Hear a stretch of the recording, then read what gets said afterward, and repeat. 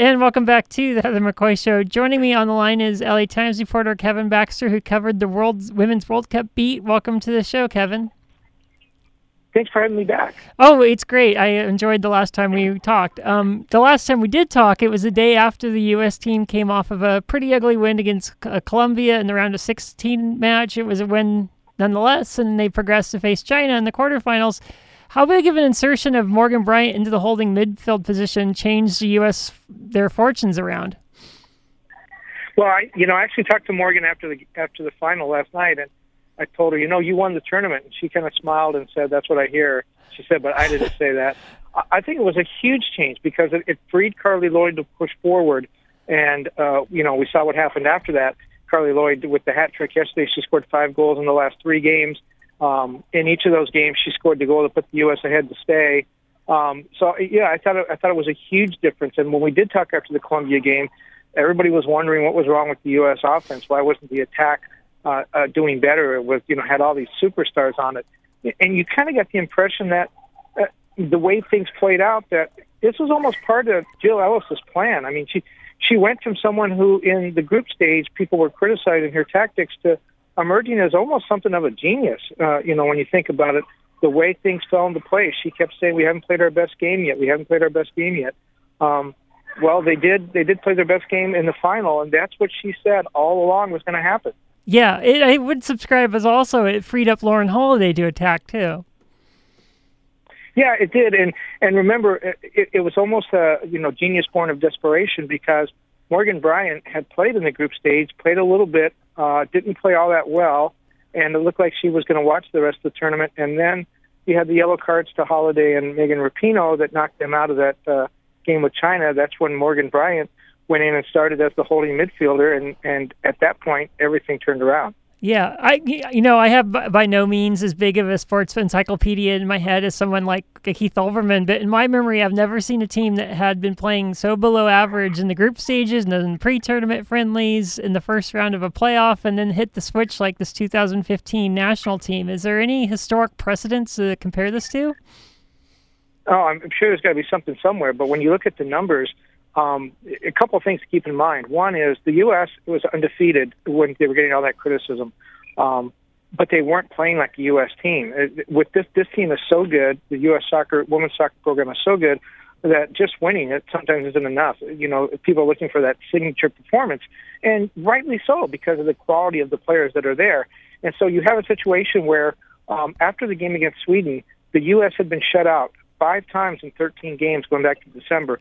That's only happened one other time in the very first year of the program. So that's how incredible that was. But you know what? They also had, since they put that back line together of Julie Johnson, Allie Krieger, Becky Sauerbrunn, and Megan Klingenberg, since that back line started their first game together, March 6th, including the final yesterday, the U.S. is 11-0-2, and they've only given up 4 goals. That's incredible. So, maybe it's a little bit of a changing of the guard. Maybe that's kind of what we experienced until that breakout in the last game. Maybe the U.S. is now a defensive team because those players are young. They're going to be the core of the team going forward. Maybe this is a team that wins a lot of games 2-0, and we just have to look and say, wow, what a great defensive effort they put in as opposed to how come they didn't score 15 goals today. Yeah, that back line, if that back line was in place in 2011, they win the game against Japan. Right. I mean, absolutely right, because they don't give up those goals. What was really unfortunate is Julie Johnson got beat. Well, one with an own goal, and the other one she slipped and fell, and that opened the gate for that first Japanese goal. But she had played such a great tournament. One of the 8 shortlisted women, for the player of the tournament, and just sort of to have it kind of fall apart there at the end was unfortunate. But it also allowed Hope Solo to have her most active game of the tournament. The fact that the back line did have a few problems with Japan. I thought Hope Solo was great. Here's a woman that in 6 games basically had nothing to do. She faced 13 shots in 6 games and was at the top of her game yesterday. I just think that's hard to do, to go from a standing start to a full-out sprint in the last game of a World Cup, and she did a great job. Yeah, I was reading some of the stats about save percentages. I was surprised Nadine Angerer was in the top 10 in save percentage for the goalkeepers, but she wasn't. No, well, their back line did pretty well too. And, One of the things that kind of occurred to me in the last couple of days, I wonder if Germany was a paper tiger. I have to say, I had Germany as a heavy favorite against the U.S. I thought for sure the U.S. was going out of the tournament in the semifinals. I just didn't see any way they could beat the German team. But now when you look back on it and you see all the phenomenal numbers, Germany was averaging 10 shots on goal per game coming into the quarterfinal with the U.S. or semifinal with the U.S. They had scored the most goals in the tournament, 20, more than twice any other team. Okay, so go back and look at, they beat Ivory Coast 10-0, and then they also played Thailand. Their only tough group play stage was against Norway, and they tied. Yeah. Then they had a good game against Sweden, a Sweden team that wasn't as good as advertised. Then Germany really struggled against France. A couple of officiating calls helped them out and got them through that game, and then they didn't score in the last two games against the U.S. and England. So maybe the German team wasn't as good as we thought it was. I kind of thought the German team was more of after seeing them enough times, I kind of felt they were kind of a paper dragon in that it felt more of a system. Like the only individual player I would be concerned about marking was Montag. Sausage seemed like a very much of a product of her system. And they did have a few injury problems to key players late in the tournament. But that's part of the game. You put seven, again, going back to Jill Ellis being a genius, I really can't say that enough. And I was one of her heavier critics at the beginning. But she said, we need 23 players. This is a 7-game tournament on turf, and you're going to have peaks and valleys. She said all those things. And at the time, you're thinking, those sound like excuses to me. You know what? She's right. Germany didn't have the depth. They didn't make it. Yeah. They didn't pace themselves for 7 games. They didn't endure the peaks and valleys. Jill Ellis did, and that's why the U.S. is world champion today. Yeah. I'm not sure what media coverage you've seen of the World Cup final game, but the Deadspin Soccer blog Screamer, Greg Howard has a compelling case for Carly Lloyd being the greatest player of all time in those opening 16 minutes of the gold medal match game. What was it like to see that live in Vancouver? Well, the first one was like, the U.S. is ahead. Now they're probably going to park the bus because, Japan's not exactly an offensive juggernaut. So you kind of had the feeling with this back line, 1-0, that might be it. And then the second goal came, and it was like, that was kind of a fluke because remember Julie Johnson had a shot that bounced off the defender and came right to Carly Lloyd, and she scored. By the way, back to Jill Ellis again. She said in the post-game press conference that they knew that Japan was susceptible to set pieces, and both of those goals, Carly Lloyd started unmarked at the top of the box and charged in and got the ball, and no defender picked her up on either play. So their scouting saw something. So anyway, now it's 2-0, and you think, wow, this is interesting. The third goal is 3-0. All of a sudden, it's a rout. But you really knew something was up when Carly Lloyd had that fourth goal of the game, the third goal that she scored, the hat trick. From center field, to midfield rather, that was incredible, and that's when you knew that a great goalkeeper being beat on a play like that, Carly Lloyd from 54 yards away playing the ball right in the net, that was something special. And when you talk about Carly Lloyd, everyone's acting like they just discovered Carly Lloyd last night. Remember, she's the only player in history to score the winning goal in 2 Olympic finals. She did that in 2008 and 2012. She's the highest scoring midfielder in women's soccer history. She's played this as her 3rd World Cup. She's got a pretty good resume. People didn't discover her last night. What happened was she plays on a team with Alex Morgan, with Hope Solo, and Abby Wambach. It's tough to get your name in the paper when you're playing with those kind of people, but she is definitely the face of the franchise. And 25.4 million people watched that game on Fox last night. And Carly Lloyd right now is the most famous athlete in the United States, and she told me today that that hasn't sunk in yet, and she thinks she's going to have a little bit of trouble dealing with it. Oh, I'm sure she will. She's willing to give it a try. Yeah, that's the one thing is I've seen her play in the old WPS league when I think she was with the Chicago Stars, and I've seen her play a lot, and she's always been one of my favorite players. And to see her on fire for the first 16 minutes, it's like, oh my God, she's having the best game of her life. Well, what's weird about that is it had been 16 years since the U.S. won a World Cup until yesterday. Carly Lloyd had the hat trick in the first 16 minutes.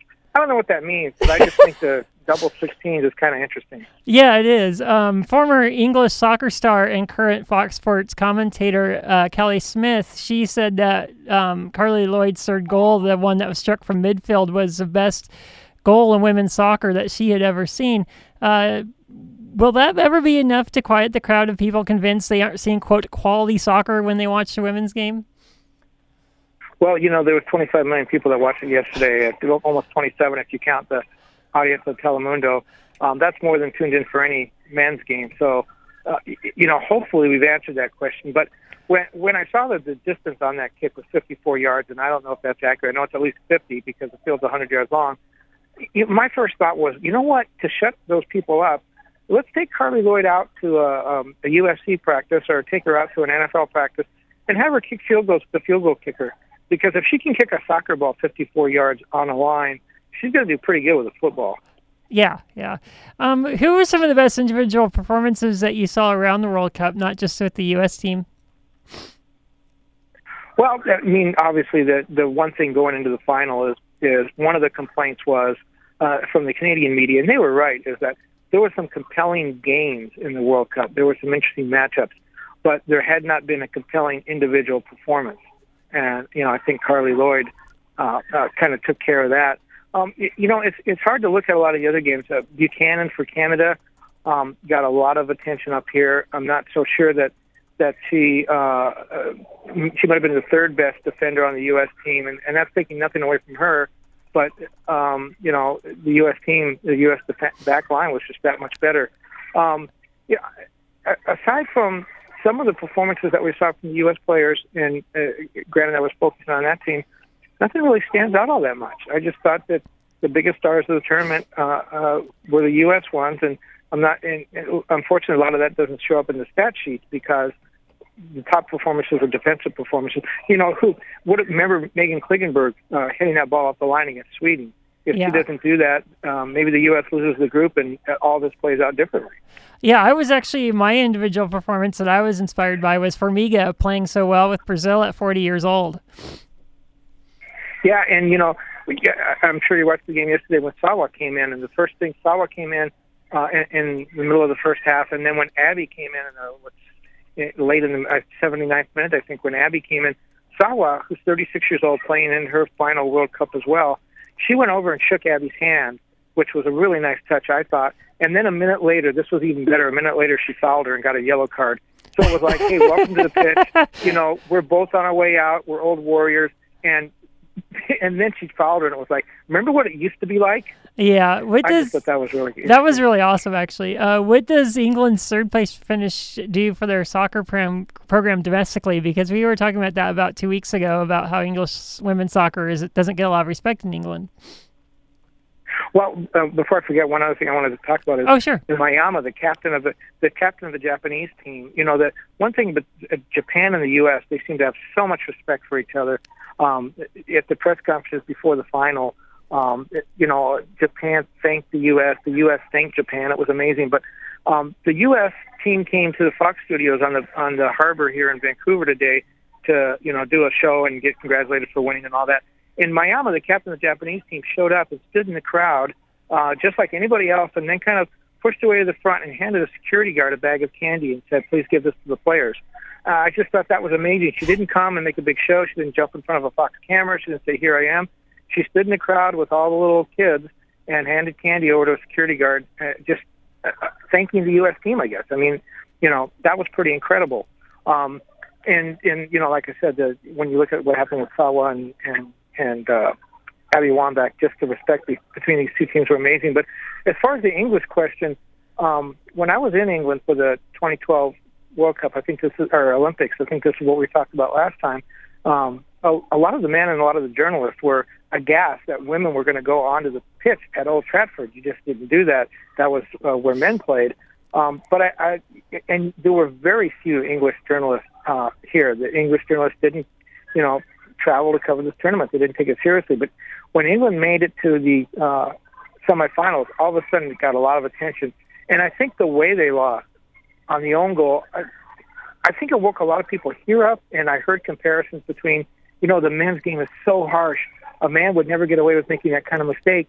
Maybe we should learn something from the women's game. And I do think that that's true. I think everybody in England rallied around their players in that moment. And I did think it opened people's eyes. And There is a women's Premier League now. There's a couple of lower tier leagues that feed into that. They have relegation. It's not where women's soccer is in the U.S., I don't think, but it's much better than it was even just 3 years ago. With this much hype surrounding the Women's World Cup, do you think FIFA is going to make changes into the 2019 World Cup in France, like artificial turf, hotel teams sharing hotel rooms, just journalists not getting an easy way to go to games? Well, I think it'll be easier to get around France, and it will be because of the train system and the size of France. Canada's a continental-sized country, and with the Canadian Rockies right in the middle, it's hard to get around. There has been a lot of criticisms of FIFA, and FIFA deserves a lot of criticism for a lot of things. But a couple of things that I think some of the critics got wrong. The prize money. Yes, the prize money is ridiculous. The U.S. got $2 million for winning. Someone who went out in the group stage of the Men's World Cup, that country got $8 million. We're not going to see artificial turf again, thanks to Abby and the other 60 women who signed on to that lawsuit. We're done with that, so that's great. But the prize money is probably going to be much lower than the men's for a long time. And I don't think the hotel situation will be fixed. Too many teams complained about it, so I think that'll be fixed. But the prize, when you look at the prize money and the fact that, yes, the brackets were cooked in a way in an attempt to get Canada and the U.S. to go further, I talked to some FIFA officials about that, and they were getting a lot of criticism. And their response was, look, this is the Women's World Cup. We only had one country bid on it because you just don't make money on it. We only had one country bid on the next Women's World Cup. We need to do something to get attention and to turn a profit, and they did have record ticket sales this year. So I'm almost kind of with people on that. Look, let's nurture this game. Let's not do what happened in so many sports leagues in the U.S. where you try to become the best league in the world in the first year. I think you have to build up to that. Yeah. I'm in no way saying the women's game is any less than the men's game at all. But and Fox getting 25 million viewers, and there were record viewers, a number of viewers in Japan and Spain and a lot of other countries. So it's coming. But I do think that, looking at the prize money and saying, oh, it's so much smaller than the men's. Yeah, look at the amount of sponsors, the amount of money flowing into the Men's World Cup. The women are just getting started. I think if you go back to 1934, when the Men's World Cup was in its infancy, I think you would see that it wasn't the same as this today. Let the women's game grow. Yeah, and I would say also, like, in terms of ticket sales, the stadium where where Japan and England played, if that was a Men's World Cup match, even though it was for third place, that would have still been sold out, and that was not the case with those two teams on Saturday. Well, and there was a lot of that. The U.S. did very well. The Colombia game only had about 19,000, but the U.S. either sold out or came within a couple of thousand of selling out 6 of its 7 games. They did very well. Canada did very well. 95% of the tickets for this World Cup were sold in the U.S., and those were people buying tickets to see the U.S. and Canada play. I think the saddest one was Brazil playing in Montreal, a cosmopolitan city that is not averse to coming out and seeing, quote, immigrant, unquote, sports. Marta playing in Montreal for the first and last time in her career, 10,000 people, in a World Cup game. And I would have thought, and clearly I'm wrong, but I would have thought, hey, if I'm in Montreal and I got a free afternoon, it's the World Cup. I may not like soccer, I may not know much about soccer, but it's the World Cup, and I've certainly heard of Marta. Why not go out and see her? And very few people wanted to do that, apparently. Yeah, Marta's great to see. I've seen her play with the Umeå IK in Sweden, and I've seen her play with the LA Soul, and I never get tired of seeing Marta play. According to the Seattle Reigns Facebook page, Megan Rapinoe and Hope Solo returned to the club this Saturday against the Western New York Flash. I kind of like this because instead of doing a barnyard tour, they're trying to build out of the World Cup with better league play as far as attendance goes in WSL soccer. How do you think this is going to translate for the pro game? Well, I think that's a very good point. They are going to do a victory tour. It's going to be 10 matches. It's going to start in August, though. And some of the players today were talking, the press availability they had, saying, I'm really not looking forward to going back to my team. I need a little bit of a break, but I guess I have to go back. And so clearly there's been some strategizing about exactly what you said, that, the iron's hot right now. And by the way, the first 2 games in the victory tour, the first one in Chattanooga sold out in a matter of hours. Wow. The second one in Pittsburgh, it had sold 26,000 tickets before the final. That's going to be at Heinz Field. That's probably going to top 50,000 now. So, the interest is still there, but you're right. If you can't see Julie Johnston or Megan Klingenberg or whatever on the Victory Tour, and they're playing for your local women's team, maybe you never wanted to go see that team play, and now you're going to. I mean, certainly in Houston, people are going to come out and see Carly Lloyd and Morgan Bryan play together. I mean, that's a no-brainer. So I think that's a great idea. I think the idea always has been, and correct me if I'm wrong, the idea always has been is, look, if we get people through the door and they take a look, they're going to like what they see, and they'll come back. It's getting them in the door the first time, and this is a great way to do that. Yeah, it is a great way to do it. And I would see a Houston Dash game just for Ella Masser. I love that girl. Anyways, Kevin Baxter, he's been my guest. He reports for the LA Times for the Women's World Cup this year. Thanks for being on the show, and thanks for all of your coverage and helping out with the show on KUCI. Well, thanks for your call. Let's do it again. Let's talk about women's soccer, and when we see how this post-World Cup era unfolds. Yeah, that should be very interesting. This, of course, is Heather McCoy Show.